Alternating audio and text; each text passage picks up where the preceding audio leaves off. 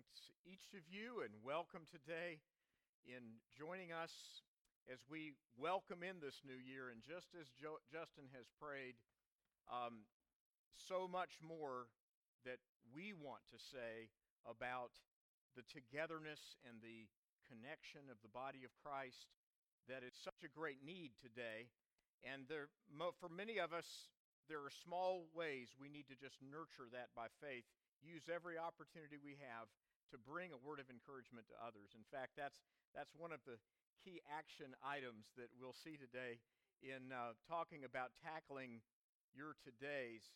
The children's class today has their last time at this point planned for the combined class down the hall because next Sunday they begin again the moving back into the Gospel Project curriculum. Really glad about that after the March of 2020, when basically everything just had to come to a grinding halt on that, and the reconfigured kids class ministry that's been so good all through this year is just a great credit to Marcia Nussbaum and Jody Smith in coordinating the details for it, and then each of you that have taught, Karen and Maureen and who am I forgetting? Somebody else that's taught back there, but we're so grateful for each of you teaching. I want to invite you today in your Bible to go to a chapter in the book of Hebrews that is in one chapter, I believe, a great way to relaunch the motivational principle of believing God for a clear path in your future, as well as this chapter, the third chapter of the book of Hebrews, also gives us a great insight into the cure for one of the greatest problems among many segments of the family of God today, and that is disillusionment.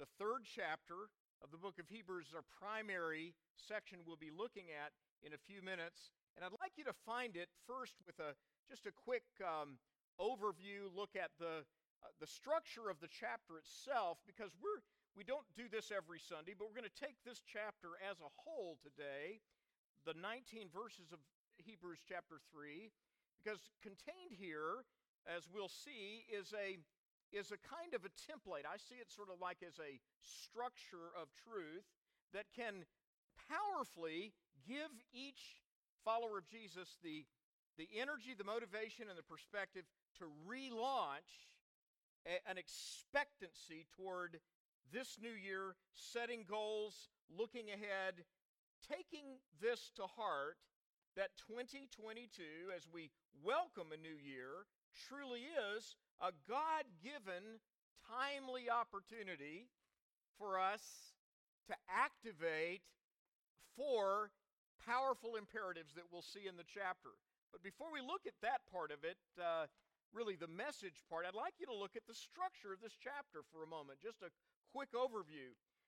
Many times it's helpful to see the flow of the truth that is compacted in a series of paragraphs, and particularly in a chapter like this, where the actual conclusion of this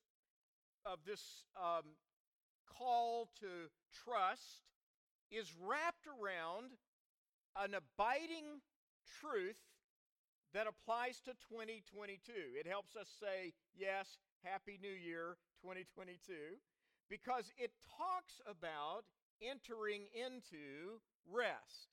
Now, this is developed more in the fourth chapter with the comparison to the days of Joshua.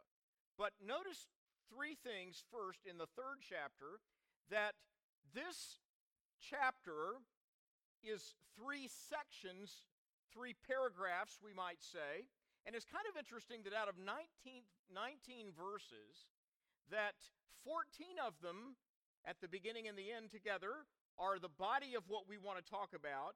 And in the very middle, if you look at verse 7 through 11, there are 5 verses that are a complete quote taken from the Old Testament. And I'd like you to see that just as an overview first, to think about it this way, that when you look at the third chapter of Hebrews, out of 19 verses, 5 of them are directly from Psalm 95. In fact, you might want to hold open to Psalm 95 and just put a marker there, because we're not going to actually go back and read it, but it would be a good way to toggle back and see the connection here and understand it. It's in the slides in a few minutes. But I want you to see the structure, because I think it will help us to hear what the Holy Spirit is saying when we realize that verses 1 through 6 of Hebrews 3 is bringing to you and me the comparison that Jesus our Lord is far superior to the ministry of Moses. Now, this carries a theme that goes all through the book of Hebrews, which is Christ is better, the superiority, the supremacy of Jesus. In chapter 1, Jesus is better than the angels. In chapter 2, he's superior to the covenant with Abraham. In chapter 3, he's superior to what happened under Moses. In chapter 4, he's superior to Joshua. Then we go to Aaron the high priest, and then we go to the tabernacle. So here we're looking at the Moses part of that. And what I'd like you to see here is that verse 6 culminates a truth that brings together the fact of God dwelling among his people in the Old Testament in the tabernacle, and he describes it in the familiar word of a house. Look at verse 6 of Hebrews 3. But Christ was faithful as a son over his house. And then verse 5, that's comparing that to Moses. Moses was faithful in all of God's house as a servant. So there's two comparisons here that help us to kind of grasp what's happening. There's a comparison first between Moses and Christ. That Moses, the lawgiver, served in God's house, the house of God, that represents the fullness of his plan to bring about the opportunity for him to dwell among his people. And Christ is the son or the ruling heir over the house. And then look at how verse 6 ends. Whose house we are, if we hold fast our confidence and the boast of our hope firm until the end. So there's a profound way that this chapter can help us see our opportunities in a new year in a new way, and that is to realize God's house here in this chapter, referring to his total plan for his people, all that he's building and developing. God has given us the promise that Christ is the son over this house. Now skip down to verse 12, and then we see an exhortation. Brethren, take care, brethren, lest there should be in any one of you an evil, unbelieving heart and falling away from the living God. And then sandwiched in between that are 5 verses from the book of Psalms.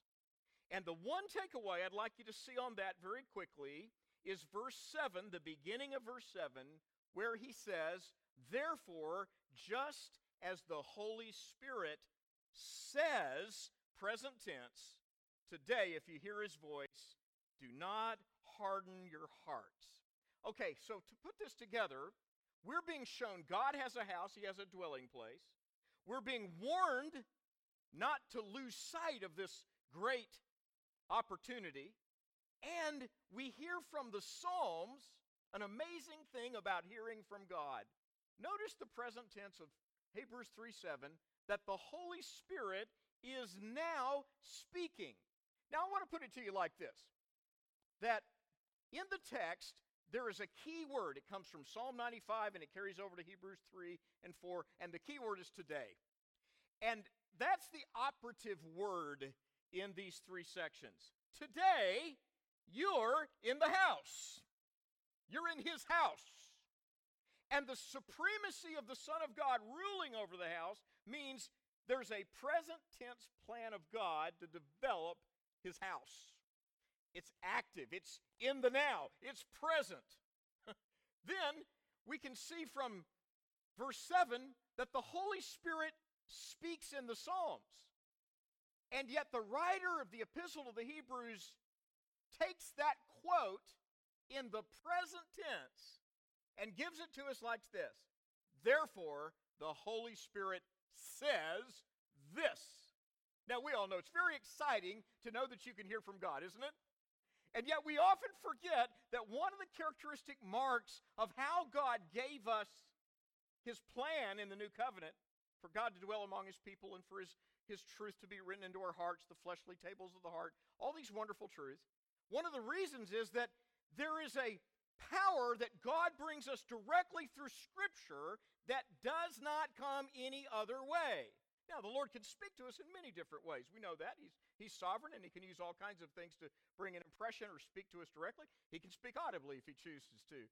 But when we come to the Word of God, we realize, wait a minute, rather than God's Word from what he's given us eternally being like sort of second or third class, this is first class hearing from God. Because when the Lord says in Hebrews 3:7, the Holy Spirit, he doesn't say in Psalm 1,000 years ago, 1,100 years before the writing of Hebrews, he doesn't say the Holy Spirit said this in Psalms. No, he says the Holy Spirit, say it with me, says. He says it. It reminds me of something that Charles Spurgeon said, back about 1878. He wrote this: "No one ever outgrows Scripture. The book widens and deepens with our years." So may I ask you, in 2022, do you believe that the Word of God, the grace and energy and power and hope that he brings us through his Word, can it be fresh and alive and relevant and applicable for you in 2022? Yes, because God has invested in his Word this powerful truth that will enable you to tackle your todays. Now, again, notice that a key word in Hebrews chapter 3 is today. He says, today, if you'll hear his voice, harden not your heart. Altogether in chapter 3 and 4, there's 5 mentions of today, today, today. It matches up with this scripture. Read from the screen if you would, 2 Corinthians 6. Now is the acceptable time. When is the acceptable time to put fresh trust in Christ as the Son over God's house?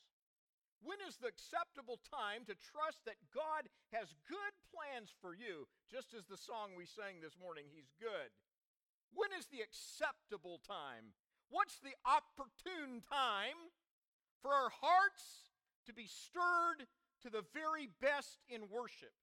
When's the acceptable time for us to trust God for those obstacles that seem perplexing to us, that he is Lord over those obstacles, and that we can grow in Christ even when we don't fully understand the circumstances that we're walking through? This is the acceptable time. And then the latter part of that verse in 2 Corinthians 6 says, this very day.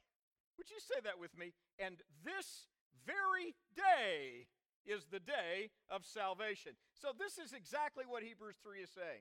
There's a today in your life. And I'd like to explore in the chapter of the 3rd chapter of Hebrews how we might see anew tackling our todays. Now, we have a lot in common with anybody who's ever faced a new year, started a new year out, whether it's in good times or harsh times. And yet, often we think of our times maybe as more profoundly difficult or more perplexing than times of generations past. A quick glimpse into one of those times is maybe a helpful bit of a counter to that. In the Christmas season of 1939, when the Nazi tyranny that was rapidly advancing and destroying civilizations in Europe had reached a point of dominance in which it became increasingly clear to the people of Great Britain that their days were numbered as a surviving republic if they didn't have some way to conquer this ominous enemy that was coming at them. And of course, all that took place in that time period is a classic example of what looked like overwhelmingly scary and impossible odds.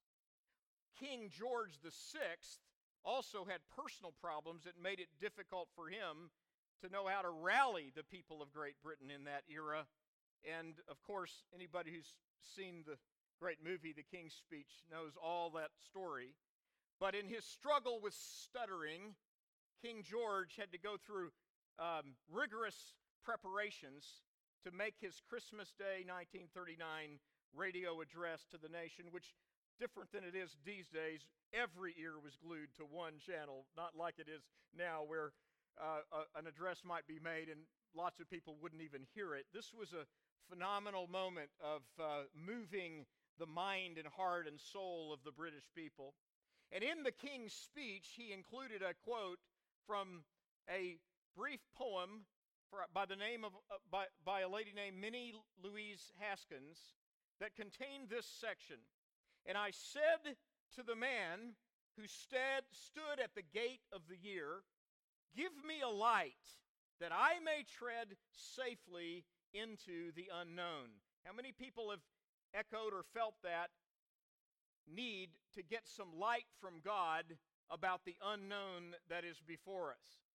And as King George went on, quoting Minnie Louise Haskins, he replied, go out into the darkness and put your hand into the hand of God.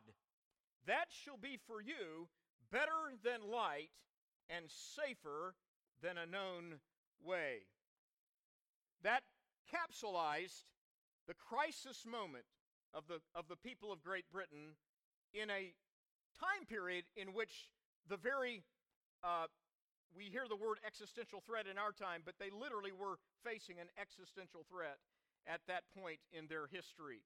Well, in many ways, if we think about what Hebrews chapter 3 tells us, we'll see here that Christ is far greater than Moses and far greater than any earthly monarch like King George.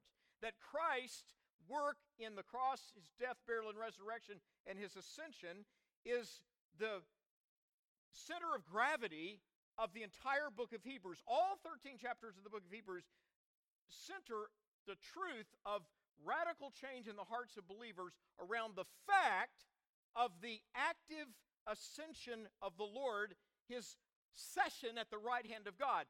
The emphasis is on, because of what was accomplished in the cross and the resurrection, now, present tense, he reigns. We hear it in chapter 1, verse 3. He sat down at the right hand of the Majesty on high. We hear it in chapter 2, verse 10 and 11, when it says God was glorified to bring many sons to glory, to make the captain of their salvation of the same human nature. It talks about the incarnation, as we've just seen in Christmas. And then here, in the beginning verses of this chapter, we see another reference to the purpose of his present tense heavenly ministry. He's called two things in verse 1. Look at it in your Bible. Therefore, holy brothers, partakers of a heavenly calling, consider Jesus. Would you say it aloud with me today? Consider Jesus. Consider Jesus, the apostle and high priest of our confession. So here, Christ is called the sent one, apostle, and the high priest who carries out the mission for which he was sent. In fact, in the book of Hebrews, it's interesting that there are 7 different ways Jesus is referred to. Captain of our salvation, the monarch, the ruler, the high priest, the missionary, the apostle. In chapter 5, the mediator. In chapter 12, the author and the finisher of our faith. In chapter 9, the mediator again. And then in chapter 13, the great shepherd of the sheep.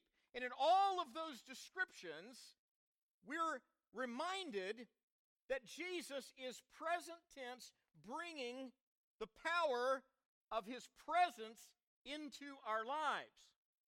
So the real upshot of this chapter is to begin today to trust him in this way. And I want to think of it in a different way, because for many of us at the beginning of a new year, we can see, if we're objective, that one of the things that may have hindered us last year is that we defeated ourselves. We all can understand that comic strip Pogo when he said, I've met the enemy we've met the enemy and it is us. Because for many times, we're self-sabotaging what we need in order to go forward. And even in that, we can receive from our great high priest, the mediator, the shepherd of the sheep, the author and the finisher of our faith, the power to outsmart ourselves.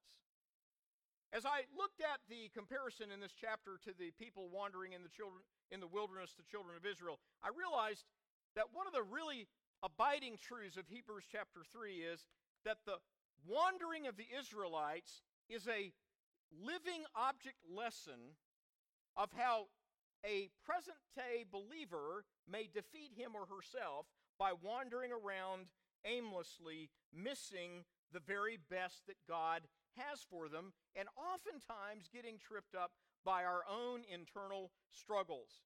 So I think that the disillusionment that many people feel in their personal experience is effectively addressed by looking at these wonderful truths of how Jesus, apostle and high priest, brings the present tense power of God to us when we understand we're part of his house. So the entire purpose of this whole chapter is like a tightly woven rope of hope that can rescue disillusioned souls. Now, we need to see why this is true. We need to see why. Why did he put that whole section of Psalm 95 right in the middle of this? Well, I believe what we have in this chapter is something that reflects a new way to see your goal for growth and your source of motivation in a new year. How does this work? Well, throughout the chapter, we're reminded that Jesus is actively bringing us these truths, and that the decision to receive God's gift of hope abides within us.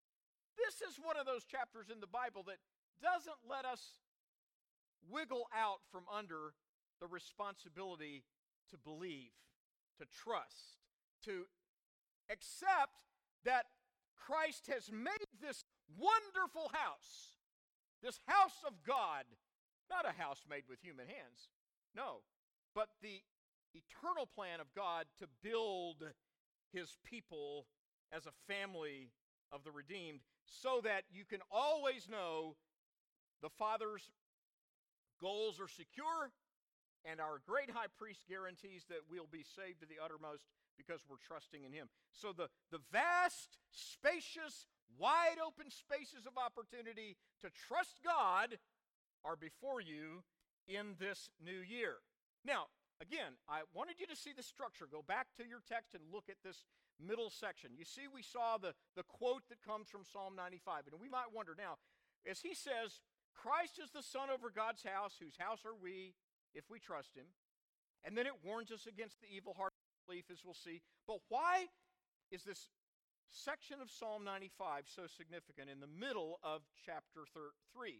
Well, one reason is the psalm itself, and I wanted to give you a quick snapshot of it because it's really an unusual use of language in the psalm that helps us see why it's so relevant today. And that is that the psalm begins on this great jubilant note. Say it with me. Oh, come, let us sing unto the Lord. Let us make joyful noise to the rock of our salvation. That is a psalm like many other psalms that remind us of the joy and the opportunity and the privilege and the life-changing dynamic of singing, praising God, bringing our lives to God. For them in that day, in the day of the Psalms, the house of God was that tabernacle of David there on Mount Zion. But that was a shadow of a greater reality, which is in Christ, that we bring our lives, we bring our hearts to the King of Kings and Lord of Lords, and we're called to bring them joyously and praising God with expectancy. Why are we called to do that? Well, the 7th verse of the psalm says it like this: because we are his people, the people of his pasture and the sheep of his fold. And then the psalm goes like this: therefore, today. Say it with me. Therefore, today. And the warning section of that psalm opens up after this jubilant, joyous, and moving praise section. And it pivots around the word today. Today, if you will hear his voice, do not make the mistake of hardening your heart. The significance of today stands out so greatly because it gives us a window into the reason Christians should never divorce praise and worship from discipleship and spiritual growth and fellowship. They go together, they're interwoven. We need, even when we're hurting, even when we're disillusioned, even when we're disappointed, even when things look perplexing to us, we need the active, dynamic reality of praising God for who He is. And the warning of the psalm has an enduring impact to show us that the alternative to having a praising and acknowledging heart toward who God really is, and even using our own lips to declare that, the alternative is that slowly a hardening will creep into our hearts, and we'll begin to doubt things that we knew and had settled in our soul, but we begin to lose our sense of the immediacy of these truths. So back on Hebrews 3, if you look at your chapter now, in that third chapter, I'd like you to think of it simply the truth that comes through in four ways. First, there's the house of God. That's that sixth verse. So think of it first, the house is a key theme here about why we can trust God today. Why today matters. Why you can tackle your todays in your life. The house of Christ's supreme reign. So we want to think about first about the house. Let me get my clicker right here again, okay. We want to think first about the house. Secondly, the hazards. Hazards in verses 7 through 11. That's what that psalm is all about. And then thirdly, the heart. Verse 12 to 14 deal with the heart issues that show us we're vulnerable every day to either move our heart in the direction of trust or let our heart drift into a place of spiritual aimlessness. The house of Christ is secure. The hazards are real. The heart is the issue, and the chapter concludes restoring hope, which is an eternal anchor for us. So let's think of these four like this. First of all, the house of Christ's supreme reign in verse 6 shows us, as I mentioned earlier, that it amplifies the superiority of Jesus.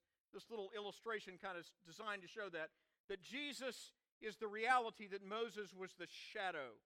And that's consistent through the book of Hebrews. So you see this, that in this case, Moses is commended here. It's not that it's putting Moses down at all. It's saying in verse 5, Moses was very faithful to God, but he was a servant in the house. Whereas he who builds the house has greater honor than the house itself. And you and I have been brought by the redeeming blood of Christ, the power of his resurrection, to a relationship with God where in the present tense, he's building his dwelling in the earth. He's building a people among whom he can dwell and move and use them. And this is not, friends, about our heavenly house. Now, that's true too. In my Father's house are many dwellings. If it were not so, I would have told you. That's the heavenly dwelling. But this passage is not talking about the heavenly dwelling. It's talking about, well, I should say it includes that. It's talking about the heavenly dwelling that impacts all of God's plan in this earth. This is an earthly or an earth-oriented promise. We are his house now. Now, one reason that it's obvious the writer of the epistle was aiming at this is that the recipients of this letter to this epistle were most likely a combination of Hebrew and Gentile Christians. Many scholars believe they were like other parts of the Roman Empire where there was a mixture, but probably predominantly, and some people would think maybe exclusively, people of a Jewish background.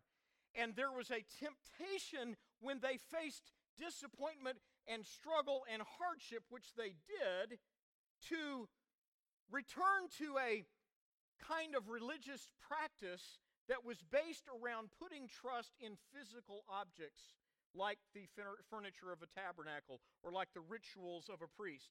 And so some of the goal of this epistle was to liberate those believers from a false place of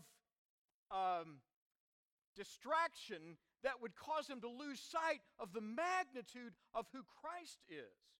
So they were being schooled, really, in that 7th century, the 7th decade of the 1st century, probably around 65, 66 AD. They were being schooled in an understanding of the superiority of the Lord Jesus over Moses, who was the lawgiver, Christ, the grace-empowering Messiah, Redeemer, Deliverer. And what he was showing them is, you're in the house now. You're in the house of God when you gather in a humble dwelling with fellow followers of Jesus. And maybe you're even in the catacombs of Rome, and maybe there's a fish inscribed on the wall, and you're gathering around candles on the opening hours of the Lord's Day, and you're reading Scripture, and you're breaking bread and partaking of the wine of communion, and you're singing a hymn to Christ, who is our Redeemer and our Savior, as early Roman writers reflected those practices. So wherever it may be, you're the house. You know, in a small church like ours, it's one of our challenges. I've said this many times. Small congregations need to be schooled in the reality of the big picture. I sometimes jokingly say to people who I meet for the first or second time when they ask about my church, I say something along the lines, we're a small church with a very big heart. Because God has given this congregation a big vision. That is, to bring the good news of the gospel of Jesus Christ in a way that reflects the magnitude and the glory of who He is, and acknowledges that God does the same powerful work among small congregations that He does in other types of settings. We should always know that. Well, the house of God, of course, is this wonderful fact of His ongoing redemptive work in the earth today, and you're in the house. Now, secondly, we see this chapter deals with the hazards of aimlessness. And the section from Psalm 95 in Hebrews 3:7-11 deals with that. The aimlessness of those wanderers that Psalm 95 was talking about is that they were subject to being distracted from great promises God had given them because of the hardships of the journey. And really, we might put it this way, that just like this little cartoon illustrates, there's a map, there's a wilderness map, and if you look at the design of the map, there's all these kind of winding roads going every which way. And many people feel that way in their own Christian life, that they've gone around that mountain before. This chapter is aimed to tell us that in Christ and His presence in the house, dwelling with you, dwelling among you, guiding you, you're never on a winding path. You are on a straight trajectory as you trust Him. You may not be able to see it. We've been on long trips at times where you drive into a place where you're riding in a long section of forest and you really can't see anything except the road directly in front of you, especially at nighttime. God wants us to see the magnitude of living and walking with Christ as His ever-present light, and the way we do it is by bringing these promises into the now, the today aspect. Read it aloud with me again because it reverberates in this chapter. Today, if you hear His voice, do not harden your hearts. This word today, then, as it's woven here, it points the disillusioned believer to the present tense reality of choosing. Choosing. The response to the hazardous dangers of getting off track, of losing our way, of losing our orientation, is to trust that what God already said applies to your life in the now. And we see an application of that in verse 13. Let your eyes just run down quickly so we can do this together to notice that verse 13 gives you a specific application into the relationships in our lives, including your family, your coworkers, your church, your community, that is equivalent to our personal goals. And the truth is that the word today is like a door opening, and you see it in your Bible in verse 13, but encourage one another day after day. And I love this line, don't you? As long as it is called today. That's one of my favorite lines in the entire book of Hebrews. As long as it is called today. How often is it called today? That's how often we should be encouraging people around us. I like the way Zig Ziglar put it one time when he said, yesterday ended last night. Today is a brand new day. Very simple, but it's true. Yesterday ended last night, and everything that you might have thought about or anticipated is over. It's time to start today. The todayness of the gospel is a powerful motivational force. It's one we've even seen in the life of our church, and I've said this many times as well in the past, that sometimes people have bad experiences with churches. Have you noticed that sometimes? And they get feelings hurt about their church relationships. And I've often said to people, you know, the beautiful thing about the gospel is that every Sunday morning is a brand new opportunity for churches to thrive. They need not be mired in the perplexities of the past. The good news of the gospel has an evergreen, effervescent, fresh application to every single person in the world. It's one of the reasons a church with an open heart and open doors and an open attitude can be such a breath of fresh air to people, and we hear this so many times from people who find that freshness and that vitality here at Liberty. Read this translation, though, from verse 13 from the J.B. Phillips translation. I like this. It says, encourage each other every day while it is still called today, and beware that none of you become deaf and blind to God through the delusive glamour of sin. J.B. Phillips' translation of that brings that beware of an evil heart of unbelief, and he paraphrases it like this, beware that none of you become deaf and blind to God through the deceitfulness of sin. So, here again, what we see is in the house, remember the house, we're in the house, God uses friends, encouragement, exhortation, loving words of support, as well as a friendly warning at times. Don't lose sight of what God has for you, an encouragement. Come alongside a brother in Christ or a sister in Christ. And yes, when sin enters into the question, there's a place for godly and gracious confrontation to say, I don't want to see you go down this path. I'll walk with you. I'll see you through this. Let's move beyond that. Let's move out of that. Let me walk with you. That's part of the beauty of being in the house. Now, in this truth of the house is Christ's reign over all the redeemed, the hazards are out there, the hazard of wandering aimlessly, and the heart issues have to do with inner decisions we make. Now, there are 4 decisions that are emphasized with imperatives in this text. I found it intriguing as I got into these 4 because these 4 action words, each of the Greek words, has a kind of a picturesque way of looking at this that I tried to capture quickly, and I'll do it very quickly in a kind of a thumbnail sketch fashion. But notice the first imperative of the text in verse 1 is consider Christ, or contemplate, or fix your eyes on him. And the Greek word has the idea of bring it down. Bring this truth down into your own heart. I smiled when I read it, and so I said it like this. Download this. Download what you're getting in this chapter, just like you do when you download something into your computer. The second imperative of the text is verse 6, where he said, we are his house if we hold fast the confession of our faith. And the again, the Greek expression there, the imperative verb, has this picture of grabbing it and holding it. I think of it as grasping it. So let's say the four imperatives of Hebrews 3 would be this. Download this truth. Grasp it. That is, don't let go. Third, verse 12, is watch out. Take heed to your own tendency for your heart to wander. And then the fourth imperative is that word exhort in verse 13.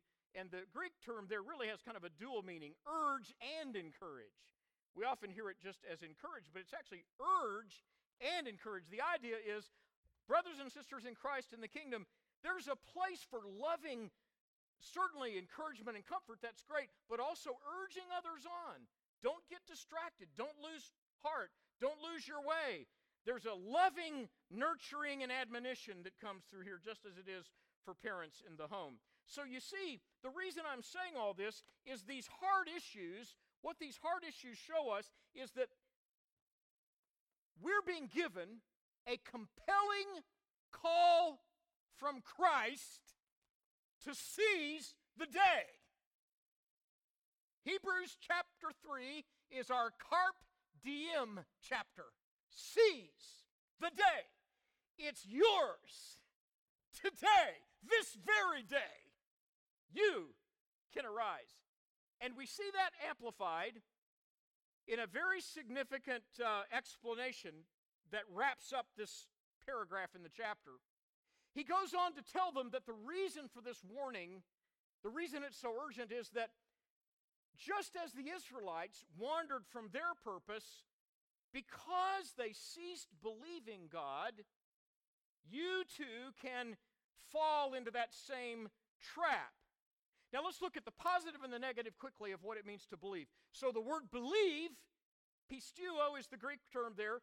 It means to have an inner persuasion. And when we flesh it out in the Bible from Hebrews 11:1, faith is the substance of things hoped for, the evidence of things not seen. From what Jesus said to the disciples in John 8:31, the disciples that were believing on him and many of the Jews that were believing on him, he said, if you continue in my word, then are you my disciples indeed? When we put it together, we find faith comes by hearing and hearing by the word of God.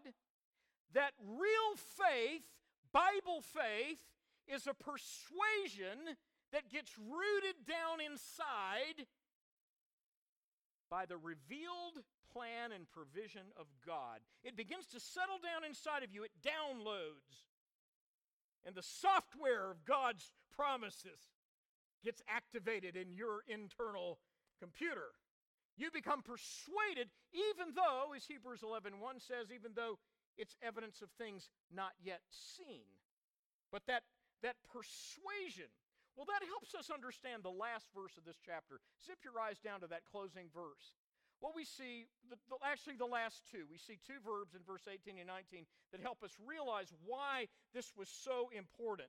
Let me give you a quick preview of this. Verse 18 tells us that, and to whom did he ever say that they should not enter his rest, but to those who were disobedient? So we see, the conclusion of the chapter is what? So we see they couldn't enter God's rest. This great place of fulfilled promises, they could not enter in. Why? Because of unbelief. It's notable that this chapter started by saying, fix your eyes on Jesus, and the last word of this chapter is unbelief, the warning of unbelief. Now, here's how these two verbs work together. It's quite interesting. If you see it like this, 18 and 19, they're very similar verbs, and they complement each other, or they're synchronized together. Verse 18 speaks of those who disobeyed. Verse 19 speaks of a persistent unbelief. And both of them have this characteristic. They're the negation of a positive truth. Let me do it like this. Patho is the word for obey, fulfill, follow, and the A in front of it is the opposite. So it is a disobedience. Well, the similar thing happens here with the word pisteuo, that is to believe. and that is that unbelief is the opposite of this. It is the part. The A before this powerful verb of faith is the A of negation. It's an opposing force. So to negate faith is to choose against God's grace. We can easily drift into unbelief, but the text is really telling us that unbelief is a choice. That unbelief is the result of choosing not to hear, receive, respond. What back in verse 7, the Holy Spirit is saying, present tense. The present tense impact of the Holy Spirit's word in Psalm 95 continues to this very moment when the Scripture is telling us we can indeed break out of patterns of disillusionment. Why? Because God has put in us the capacity to choose. So he concludes it by saying, yes, it's all too plain. It's all too plain that it was refusal to trust God that prevented them from entering into his rest. But the positive side is, finally, that not only do we have Christ as Lord over our house, he leads us through the hazards of aimlessness. He shows us that our heart is vulnerable, but that it pivots around choice. And God gives us a hope that's eternally secure. It says it like this in verse 6, if indeed, say it with me, we hold firmly to our confidence and the hope in which we glory. As you go into the bright opportunities of 2022, I hope in some way what you could take from Hebrews 3 is that God's house for you is the vast arena that God has opened up for your faith in Christ to flourish. His house is a big house. Didn't he say that about the house in heaven? My Father's house are many dwellings. Well, the earthly aspect of the house is also full of many dwellings. God has a vast place of opportunity for you. I would love to see us go out today with a deep persuasion. There are things that I've tripped myself up on. I've self-sabotaged. I've made mistakes in my own life that have tangled me up. But there's no need to wander. There's no need to be aimless. I can be driven by a God-given, grace-empowered goal to see this vast open space of fresh possibility because Christ is reigning in our house. Let's pray together. Lord, I know that as we pray today, many people would have a particular aspect of this for them that would be difficult if it weren't for your word. It would be difficult for us to understand. How can I overcome an obstacle that I've tripped over many times before? Lord, may the fresh vitality of today, the todayness of your word, the present tense work of the Holy Spirit, bring alive to every heart that our hearts are a factory of choosing. Our hearts are organically designed for choosing. And we, by your grace, you're giving us this vast, open, spacious place of our new year to choose wisely and well for the glory of our King. Amen.